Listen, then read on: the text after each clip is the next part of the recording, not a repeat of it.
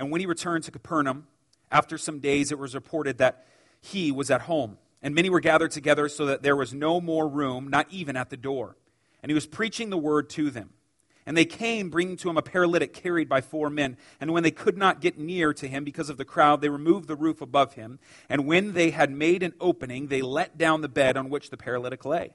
And when Jesus saw their faith, he said to the paralytic, "Son, your sins are forgiven." Now some of the scribes were sitting there questioning in their hearts, "Why does this man speak like this? He is blaspheming. Who can forgive sins but God alone?"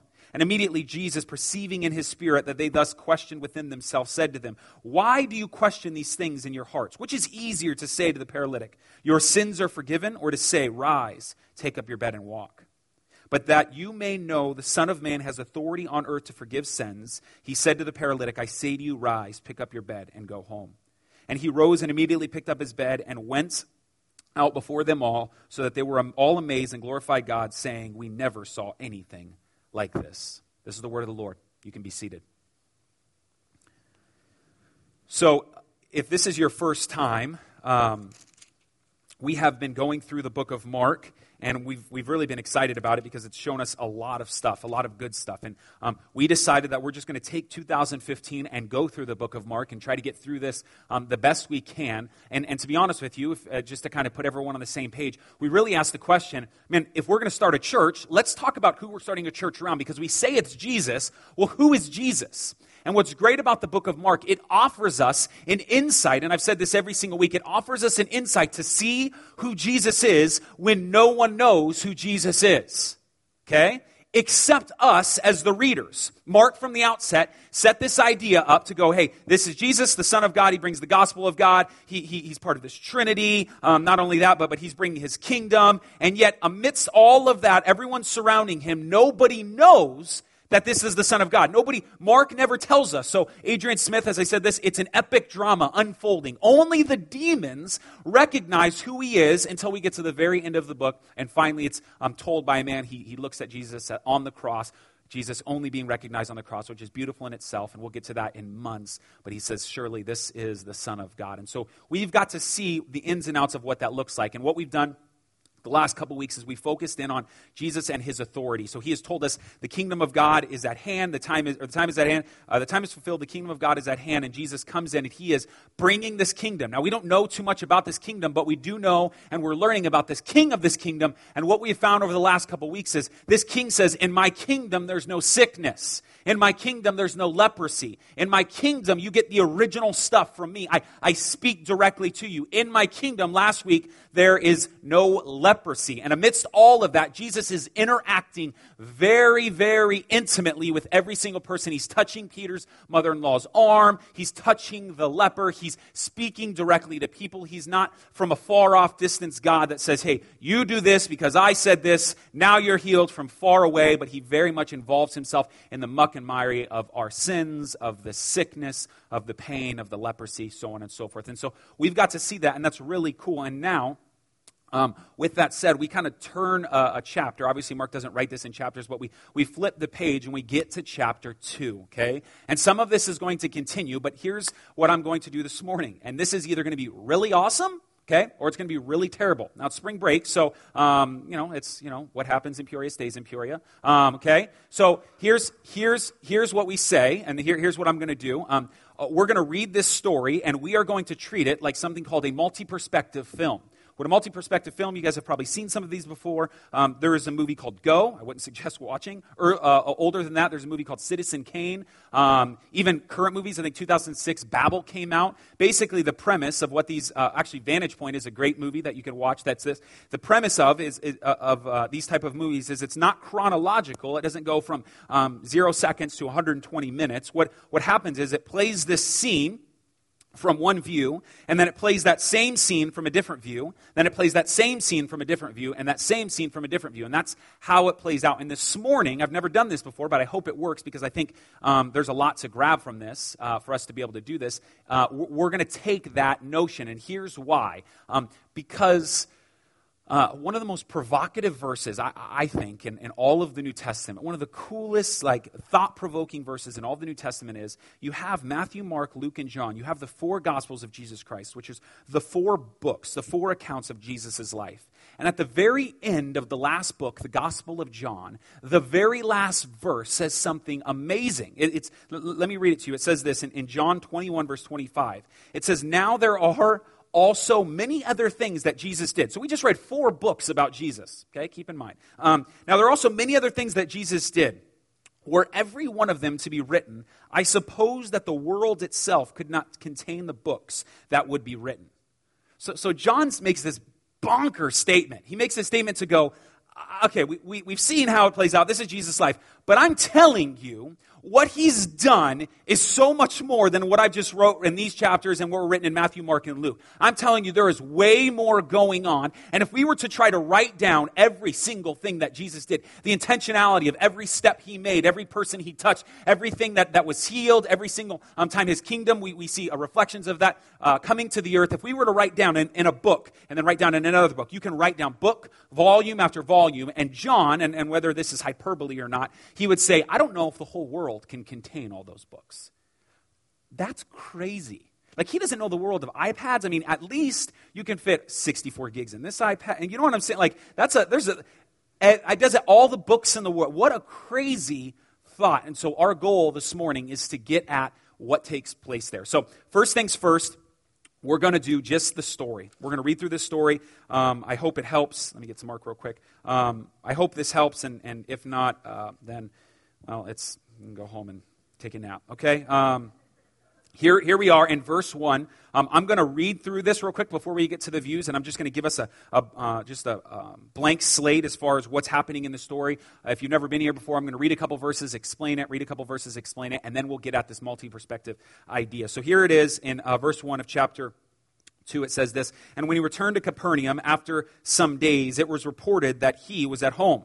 And many were gathered together so that there was no more room, not even at the door. And he was preaching the word to them." So there's two things very quickly with these first two verses that I want us to recognize. Jesus has been traveling around. He comes home. We don't know if this is literally his house. It's debated that it would probably be his house, but at least that the area that he's in, he's come home. People recognize this, and so they're crowding in a house because what he's been doing is, remember the leper, you guys. The leper was walking around, unclean, unclean, and now he's clean. Somebody had a fever, and now they're healed. Demons are there, and now they're cast out. And so everyone's hearing about this. Even if nothing else, you would want to see the fire burn. Even if you didn't care or didn't want to be healed, people are crowded into this house to see this dude Jesus do what he's doing. It's pretty amazing stuff, right? So they're walking, and it says this, I'll read it in verse 2. "And many were gathered together, so there's not even room at the door," okay? Not even at the door, "and he was preaching the word to them." I just, on these two things, I just want to share, because I think it's important as we move forward with this. It's really cool to see Jesus. At first, he's going into the synagogues, which is our modern day churches. He's going into these synagogues, he's casting out demons, and he's doing great things. But for Jesus, it doesn't just take place in the church. Right? So what he's doing, and then he also goes home. There seems to be this, what happens within the church is there's this holistic ministry. He's taking care of the people inside the church, and he's at the church, but he's also at home. There's no I do what I do at home, I do what I do at work, and I do what I do at church. It seems to be all meshed together for Jesus, which is really cool to see. But not only that, holistically, he's approaching these people who are sick, and he's not just healing them. So he's not just doing social justice, providing water, wells, providing food, doing some type of outreach, but essentially, he's also, as it says towards the end of verse 2, "and he was preaching the word to them." So he is healing, he is doing these things, but he is also spiritually nourishing them, which is a big deal for us, especially in our philosophy that we want to be holistic in our approach to people. Let's just keep going through this story. "And they came, bringing to him a paralytic carried by 4 men. And when they could not get near to him because of the crowd, they removed the roof above him. And when they had made an opening, they let down the bed in which the paralytic lay." So Jesus is inside of this house. There's not even room at the door. And suddenly what happens is the roof opens. There are 4 dudes. They're in a fishing town, so they knew how to tie a good knot. They tie this mat, which this guy who's on a mat, usually it would probably be about a quarter of this size or a third of this size. You would have this mat. And when I was in Ghana and Romania, I saw this exact thing where these paralytics would sit on mats, and they They asking for food. Give me food. And they're asking for food as they sit on their mats. Okay, well, take one of those mats, they tie some rope to it, and they drop them through the roof. Now, this isn't some easy task. It's not like they got like 21st century shingles, y'all. It's not something that they can just pull up. I mean, to be honest with you, this is how I want you to process. This roof could be at least 2 feet thick. The way it would start is you would get these wood beams, branches, and you'd put mud on, and then you'd put palm tree branches, and then you'd put more wood and palm tree branches. It has to be heavy enough, at least to hold 4 men. Okay, so it's probably around 2 feet thick. It's not just a hook smash and then it's open. Okay, it's way more like dig, pull away, dig. And they're inside the church, inside the house, and stuff's falling on Jesus. Now, this is Jesus' house. He's like, okay, what the heck? So it's being pulled away, and eventually there's an opening enough for this man to kind of come in, right? Just light, like, okay. He's dropped in. These 4 men are looking down, and like Jesus, and Jesus is like, yeah, thanks, okay? And so here's this paralytic, and he's laying there. And when Jesus saw their faith, he said to the paralytic, "Son, your sins are forgiven." Now some of the scribes were sitting there questioning in their hearts, "Why does this man speak like this? He is blaspheming. Who can forgive sins but God alone?" And immediately Jesus, perceiving in his spirit that they thus questioned within themselves, said to them, "Why do you question these things in your hearts?" So we have this house. Again, it's crowded. Now there's this roof that's broken in, so maybe more light. There's people looking in on the roof. There's this paralytic lay there. Jesus says to this paralytic, "Hey, your sins are forgiven." Now, we haven't been told because there's this new party introduced into this story, isn't there? And maybe they're in the corner or they're on the side, and they're sitting there. These scribes, these Pharisees are sitting there, and Jesus says, "Your sins are forgiven." And they go, why does he do this? Now, what's so awesome about this is Jesus does not hear them say anything. Matter of fact, Jesus doesn't even sense that they're saying something. And we'll use the word sense. Jesus senses that they think something, right? Now, this is weird because sometimes I've heard this comment, and I've thought it myself, and it would be cool to be alive when Jesus was alive and to like be one of his disciples. Except, like you're sitting there, and he's like, "All right, let's pray." And you just think to yourself, "Man, we sure do pray a lot." And he's like, "What's that, Sean?" And I'm like, yeah, that's my fault, right? He's like, "All right, let's eat our fish." And then, John's like, "Fish again?" He's like, "John, you got something to say, right?" It's like, "I just love fish. Let's pray." Okay, right? So we like to think of this idea, but Jesus is perceiving thoughts. The dude is in your brain, right? He's Professor Xavier, and you can't think of anything, and he's knowing. So he perceives their thoughts, and he goes, "Hey, why are you thinking like this?" Okay, which is really cool. Now, I want to say something. We're going to come back to this when we get to the views to specifically the scribes here. But for them, this is a big deal. They're hearing this and they go, "Why do you say this man's sins are forgiven? Only God alone can forgive sins." And they're kind of disturbed about this because in this moment, Jesus is very much declaring that he is God. And though you may hear this is constantly told us by different religions that Jesus never says he is God, which, to be honest with you, is true. Jesus never literally says that he is God. But, and I think that's intentional. We don't have time to unpack that. But we have countless examples of Jesus saying things that only God can say. And the Jews clearly believe he's God. So if we're just going to go contextual, the Jews believe he's God so much that they're willing to kill him at one point. And John, as he says, "As Abraham was, I am." Right? So Jesus is claiming, before Abraham was, I was there. I am God. Only God makes that declaration. I am who I am. And they go to kill him, and somehow he sneaks away. It's a really bizarre story, right? So Jesus, in this moment, is declaring that he is God. I have a quote that I hope helps with this. It's by a man named Tim Keller. He's a pastor at Redeemer Church in New York. And he wrote a really good book for those of you who are still considering Christianity, wondering about Christianity, called The Reason for God, that I think would be helpful. We're actually going to buy a box of them and get them to those of you who would like them. But this is what it says. He gives a good example. So here he says, "Let's say Tom, Bill, and John are talking. Tom punches Bill smack in the mouth. There's blood everywhere. Then John goes up to Tom and says, 'Tom, I forgive you for punching Bill in the mouth. It's all right. It's over.' What is Bill going to say once he's calmed down? John, 'You can't forgive him. Only I can forgive him. He didn't wrong you. He wronged me.' You can only forgive a sin if it's against you." That's why when Jesus looks at the paralyzed man and says, "Your sins are forgiven," he's actually saying, "Your sins have really been against me." The only person who can possibly say that to a human being would be their Creator, Jesus Christ. By forgiving the man is claiming to be God Almighty. The religious leaders know it. This man is not just claiming to be a miracle worker. He is claiming to be the Lord of the universe, and they are understandably furious about it. So when I was in that summer, when I shared my story, when I was over the summer and I went to foster care and I spent some time in foster care, my dad eventually got out of prison, and my dad could come get me, and I'm in the foster care system. But what's really important about that is anybody could have showed up to the courtroom that day and said, hey, I'm Sean Myers' father. Anybody could have done that, okay? But when my dad got there, he had to show an ID.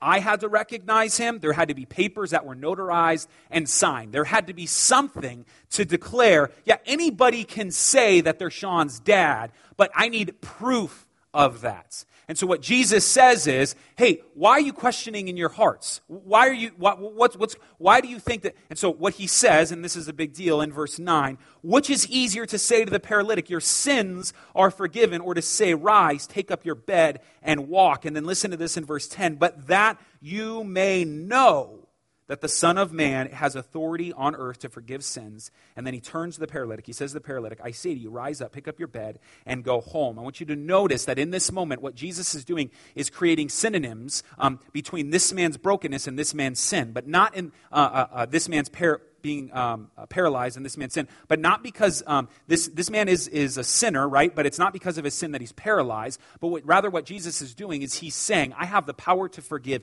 sin. Let me prove it to you. And the way that I prove it, like my dad brings a proof that he was my dad to take me out of foster care, is he comes and he says, rise up and walk. Now, anybody can say your sins are forgiven. Anybody can say that, but ain't nobody going to walk and be like, yeah, stand up and walk.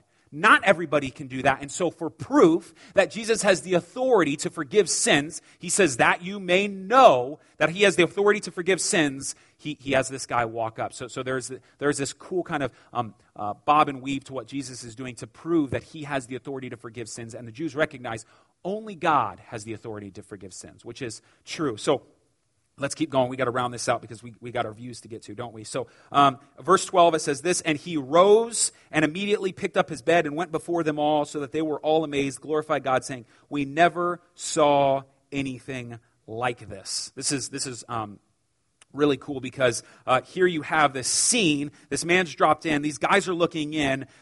Jesus says, your sins are forgiven. He eventually says, why don't you stand up, take your bed home, take your mat. Some of your translations would even say couch. That's how long they would sit on it. Take this mat and go home. Go. And he stands up and he walks out.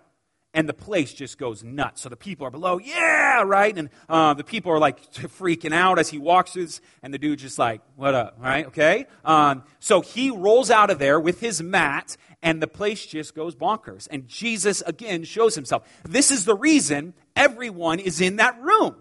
They were waiting for that to say, it's the reason we watch NASCAR. We don't watch it to see who wins. We're looking for wrecks, baby. That's what we're watching for. And so everyone's sitting in the room. They're waiting to see what happens. And this is exactly what they were hoping to see. Cool. So there's the veneer. There's the kind of what the story is. Let's get at the views. So let's talk about the four people, I believe, that are in this room that we can absolutely identify as a church. And some of them are erroneous, some of them are good, but four different views, like a vantage point or a Babel or Go or whatever you want to call it, four different views of this same story. And let's start with the guys we were just talking about, the scribes, the Pharisees. So here you are a religious leader, okay? You have authority to not forgive sins, but to at least point people to how to have their sins forgiven. People very much honor you, people very much submit to you, people very much look to what you have to say, and you find yourself in this room with this dude Jesus because you're trying to figure out what's going on. As a matter of fact, it says even scribes, so Pharisaical scribes, they're writing down what's taking place. And this scene is, as they happen, so the roof starts to shake, they got nice robes, man, okay, so these things are, dirt's falling on their robes, what is going on? The roof eventually busts in, it fills with dust, and you're standing there kind of in the back wondering what is going on, because if it was my synagogue, I would be angry, but Jesus isn't angry, right? Jesus looks at this poor paralytic and he says, your sins are forgiven. Now this is from their vantage point. They're watching this and they have this authority that has been given to them by God, so much so that they believe that they are born into this authority. They physically, by their birth, they are children of Abraham, and they're watching what takes place, and they say, actually, well, truth be told, they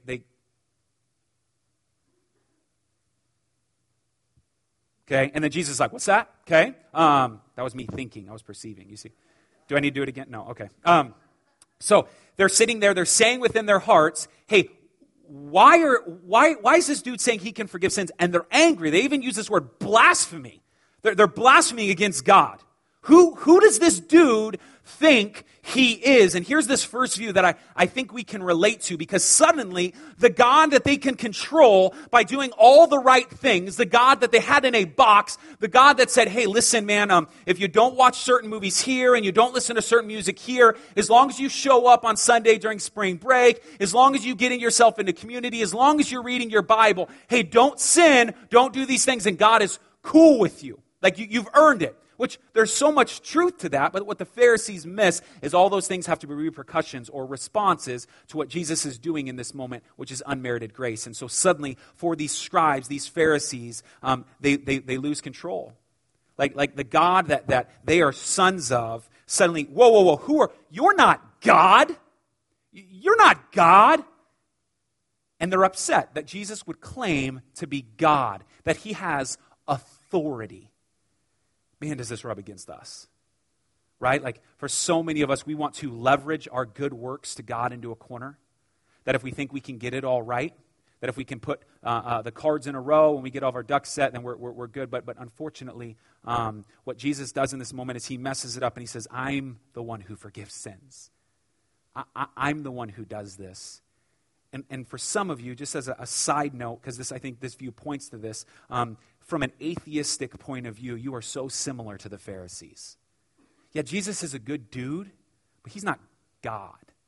Yeah, Jesus is cool, but he's not God. From a trusted source, I can't say this because there's a book being written right now by a pretty prominent atheist, and she is writing this book because she's having a lot of struggles, and I just want to read it to you. I'm not going to tell you who it is. I'll end up in a couple months being able to, well, whatever, you don't care. This is what it says. I think this is helpful, written from an atheist. She says this: we are well-educated skeptics. We regard religion as belief in unbelievable things. Trust tools of intellectualism have dismantled belief. But, so let me just say this. This is essentially what she's saying. Man, we have figured out how to prove there's not a God, essentially. We have these tools, whether through scientific approach, mathematical approach, whatever it is, we have these tools to say there is not a God. We think those who believe are foolish. They believe in unbelievable things, and it doesn't make sense. And then she goes on to say this: but we now sense something that eludes those trusted tools. We are finding that we have inexplicably metaphysical feelings. I have tried to fill this hole with lots of stuff: love, achievement, stuff of therapy, and yet we still hate religion. But this religion haunts us, and we are haunted by faith in the spiritual. So even as an atheist, how similar we are to the scribes and the Pharisees to go, this dude is a good dude, but he's not God, right? And we're struggling with Jesus even being God, and that there would be a God, and yet there is something deep within you, right? I've said this the last couple of weeks. Ecclesiastes 3:11, eternity is stored up in your hearts as you're on your way. God is creating you, and as you're on your way out the door being birthed, he says, wait a minute. He sticks eternity in you and says there's something within you that longs for more. And so people in this room are looking, and what's crazy about this is whether religious or atheist, it seems to me that at least from this point of view, we're sitting in the room not to encounter Jesus, not to be healed with Jesus, but just to watch what we can do so we can critique him. And that's unfortunate. Because some of us, I think we fall, that vantage point, that view, some of us fall in there, and we're not interested in who Jesus actually is or even who he says he is, but we've seen his followers, we don't like what his followers do, therefore he's not God, and we've tried to scientifically prove him out of his own home in this moment, right? And so it's an interesting deal. But let's come back to him, because there's this first view. The second view I think is helpful, and it's those of the sick. Let me read this to you again, because I think this is very helpful. In this, just this part. And they came bringing to him a paralytic man by 4 men, and when they could no longer get near him because of the crowd, they removed the roof above him, and when they had made an opening, they let down the bed of the paralytic. So we're back in our story. When Jesus saw their faith, he said to the paralytic, "Son, your sins are forgiven." Okay, this is, so here, now we're the paralytic. So we were just the Pharisees, now we're the paralytic. I don't know how old this guy is. Let's say he's 30. He has spent 30 years of his life, or maybe let's just say 5 years. Okay, let's just say he just recently became a paralytic. 5 years of his life, he's laying on this bed and he's constantly asking for food, constantly begging. And all he can think to himself is, if I wasn't paralyzed anymore, if I could walk, let's just say paralyzed from the waist down, if I could walk, then man, maybe I'd get a decent job and make decent money. I would be normal. I wouldn't have to beg. I would live in a house. Maybe I'd get married. Maybe I'd have kids. If I could just stop being paralyzed. And so he has these men, whether friends or not, he has these guys put him through, and here's his moment. The dude's been waiting to meet this Jesus Christ because he knows, he's heard, this guy heals people. Here's his moment. Jesus, you can heal me. And Jesus looks at this paralytic and he says, your sins are forgiven. You have to imagine like someone sick next to him is like, hey, Jesus, I don't think that's what he's here for. I think he wants his legs fixed. Okay? And the guys are like looking down. The 4 guys are saying like, what does that have to do with anything? Okay? So here Jesus, though this man has been waiting for his physical healing, Jesus looks at him and says, yeah, we'll get to that. But here's what you need to understand. Your sins are forgiven. This is crazy. This is crazy, because I think from this vantage point, we can relate so comfortably, because for so many of us, this is kind of the harp constantly, right? That though it's not just materialistic things that you want, I don't think anyone out loud would say, if I just had a house, if I just had a car, there are things that we constantly put before what we deem as sin. Nobody wants to talk about sin. I've never sat down with someone who's going through a tough time, like, hey, what's going on? And he just sits down and he's like, whew, I just got a lot of pride, man. Just got a lot of pride. I'm just a sinner, right? No one ever says that. It's, no, my marriage is a wreck. I'm struggling financially. I got this issue. I got that issue, whatever it is. No one ever says this, and they want to get right to that point, but no one ever wants to say, hey, Jesus, and then to this point. I was just sharing with my community the other night. The perfect example of this is when Candace and I were pastors, and we were youth pastors with obviously this youth group. And what was amazing to me was that parents would come to me, and they would say, hey, I really want my son or I really want my daughter to get involved into the youth ministry. Okay, great. What's going on? It's like, man, I just, they're getting real bad grades right now, or they're hanging out with the wrong people. And I just really feel like if I can get them into church, their life would get on track. Okay? Which from a parent's view, you go, yeah, that's totally it. Totally awesome, right? But can you see what happened there? Jesus or the church became a means to an end.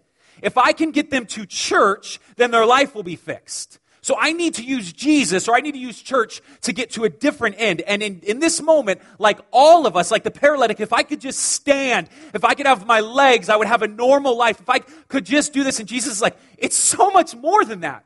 The irony of this whole situation is, here is a physical man slumped down, sitting, paralyzed. A physical man paralyzed, but spiritually standing tall in faith, in a room with men who are physically standing tall as scribes and Pharisees, but spiritually paralyzed.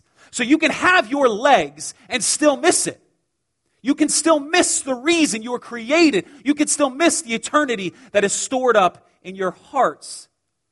There's a phenomenal example of this. C.S. Lewis wrote the book, The Chronicles of Narnia, and you can actually watch this movie, The Voyage of the Dawn Treader.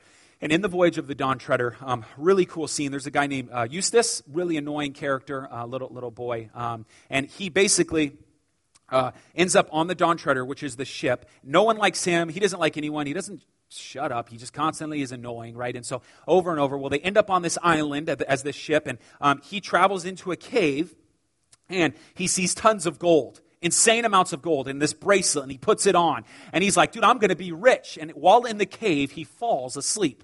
And when he wakes up, he realizes, as so does everyone else, that he is a dragon. As he goes to sleep with these dragonish thoughts, he wakes up, and he is a dragon, right? And C.S. Lewis is writing something here, right in this parallel, which we'll get to, because now here is this boy who is now a dragon. He realizes he can't go on the ship. He's too heavy for the ship. He is stuck to the island.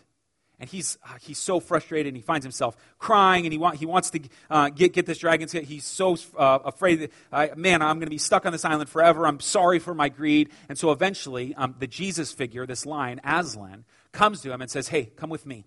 And so here's this scene, this dragon and this lion walking over to this pool. And Aslan, the lion, says, all right, take off the dragon skin.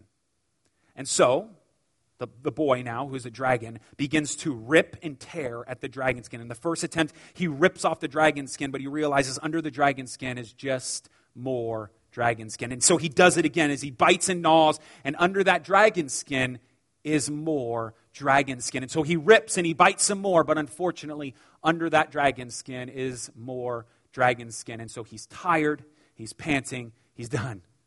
And so Aslan walks over to him. And this is the way that Eustace tells the story, which I think might be helpful from this point, because, this is from the point of view from Eustace what happens there. He says this, I was afraid of his claws. This is Eustace talking about Aslan. But I was pretty nearly desperate now. The very first tear he made was so deep that I thought it had gone right into my heart. And when we began to pull the skin off, it hurt worse than anything I ever felt. He peeled the beastly stuff right off of me, just as I thought I had done myself the other 3 times, only then it didn't hurt. Then he caught hold of me, threw me in the water, and I saw that I turned into a boy again. So what Lewis is painting here is, man, we have deep dragonish thoughts. We have deep dragonish sins. We have things that, like a paralytic, if I can just get this to get taken care of, if I can just get my life on track here, and we tear away, and unfortunately what we find is it's all the same. And the only way to do this is to have Jesus stick his deep claws into us, and though it hurts, and though it tears, to say, I know you want to stand, I know you don't want to be paralyzed anymore, but we need to work on something deeper. We need to work on something deeper. Your sins are forgiven. And from this vantage point, and nobody likes that. Nobody likes being told they're a sinner, especially when we are just told that this Jesus figure claims to be God. Stuff. This isn't something that we would take lightly, right? And so there's the second vantage point. First, the religious nature of it. The second, the man or woman, you or I, who needs Jesus to tear away these old things.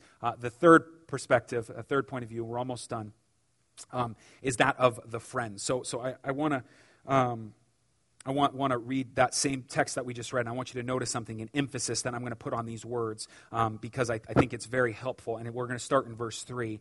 And they came, bringing to him a paralytic carried by 4 men. And when they could not get near to him because of the crowd, they removed the roof above him. And when they had made an opening, they let down the bed in which the paralytic lay. And Jesus saw their faith. What's amazing about this is here's this paralytic. So now you have these dudes, whether they're friends or not, let's just say they're walking. Guy's like, dude, you got to help me get to this dude, Jesus. He'll heal me. And so the 4 guys are like, they're buddies with him or whatever. They take him, they tie these knots. They begin to dig. And it's not an easy task, right? They're digging, they're pulling away, not just to mention the time that they're giving. They're pulling away. They open this room and then they use their might to kind of wiggle him down there, right? And they're moving him down. Okay, we got it. And he's down on the ground. And they worked hard for this. And Jesus does not look at the paralytic and say, because of your faith. Jesus looks at whose faith?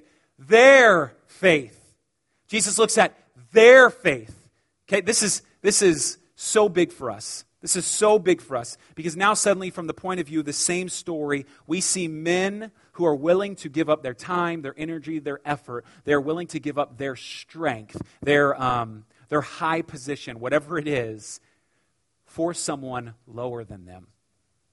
They are willing to give up the things that they have, whether it be energy, whether it be a shovel, our hands. They're willing to give up something for this man. And I think it's a big deal because I think it points us to 2 things. One, I think this pushes hard against why we love the idea of everyone being in community so much. Like this really, when you begin to talk about Sean is a dude who is a sinner and he's a terrible husband.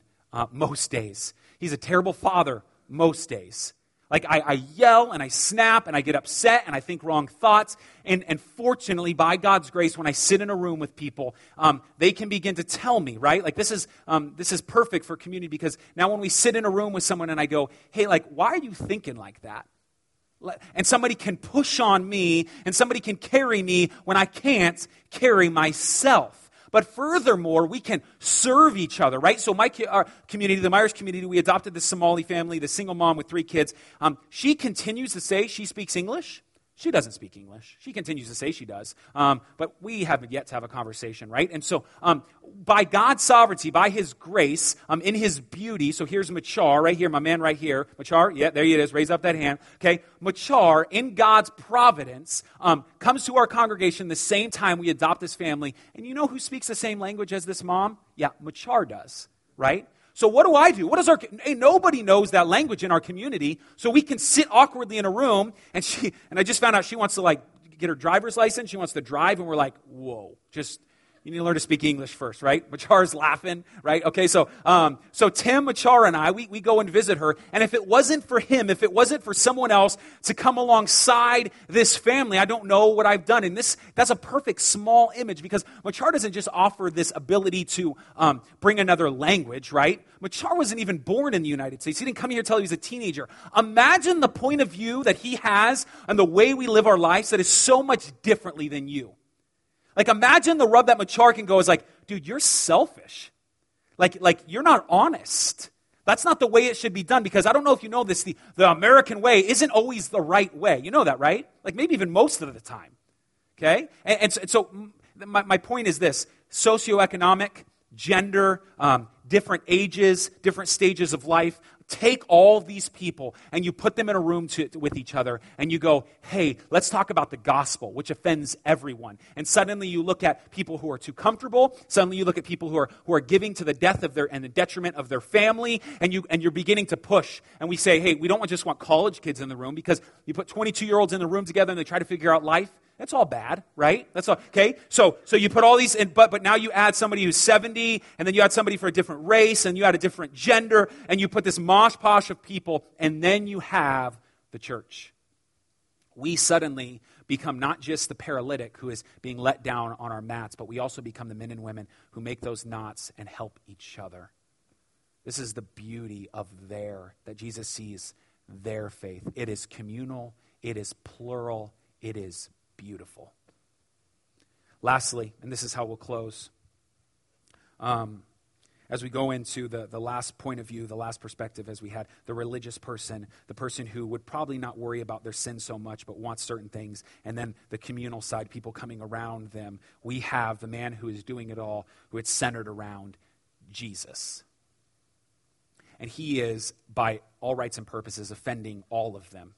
What's beautiful about this is, let me read a C.S. Lewis quote from you. It's from The Weight of Glory, that I think is helpful because it explains what Jesus exemplifies, but also what we are called to do in community. It says this: it may be possible for each to think too much of his own potential glory hereafter. So we can think of maybe too much of ourselves going to heaven hereafter. But it is hardly possible for me to think too often or too deeply about that of my neighbor. The load or weight or burden of my neighbor's glory should be laid daily on my back, a load so heavy that only humanity can carry it. And the backs of the proud will be broken. It is with awe that we should conduct all of our dealings with one another, all friendships, all loves, all play, all politics. There are no ordinary people.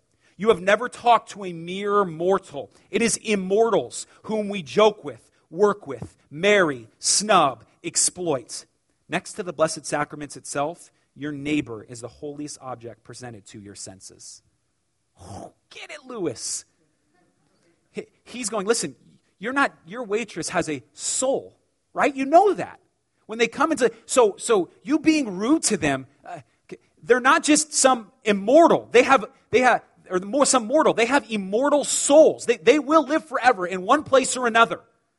Your community is so much more than just here and now. There is eternal ramifications of what's going on. And so this leads us to Jesus, who offends all three. Because when Jesus looks at this man and says, your sins are forgiven. When Jesus looks at this man and says, hey, get up and walk, though he's offending everyone, it's that first statement, your sins being forgiven, that Jesus has to know, because he does on a deep level, that the Old Testament would tell him that for a sin to be forgiven, it requires a sacrifice.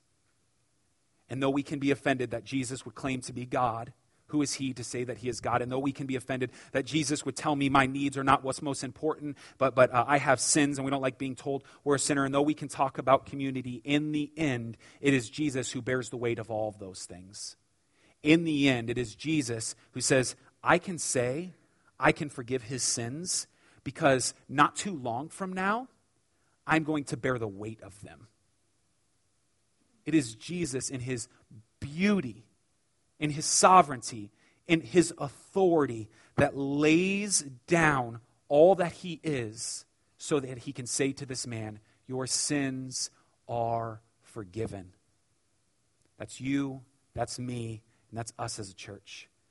May we take that perspective to hold tightly to the fact that sometimes we're religious, sometimes we're licentious, sometimes we mess up community and run from it, but in the end, it is Jesus bringing us together and say, all these things are on the weight of my back. I hold all of these things on my shoulders, and that is why I can say your sins are forgiven. No matter what this man does, no matter what this man's done, no matter where he goes from here, who he associates with, it is me and me alone who forgives sins. May we as a church trust him. May we as a church believe in him. May we as a church, whether you're a believer or not in this room, trust in him for the forgiveness of those sins and not ourselves.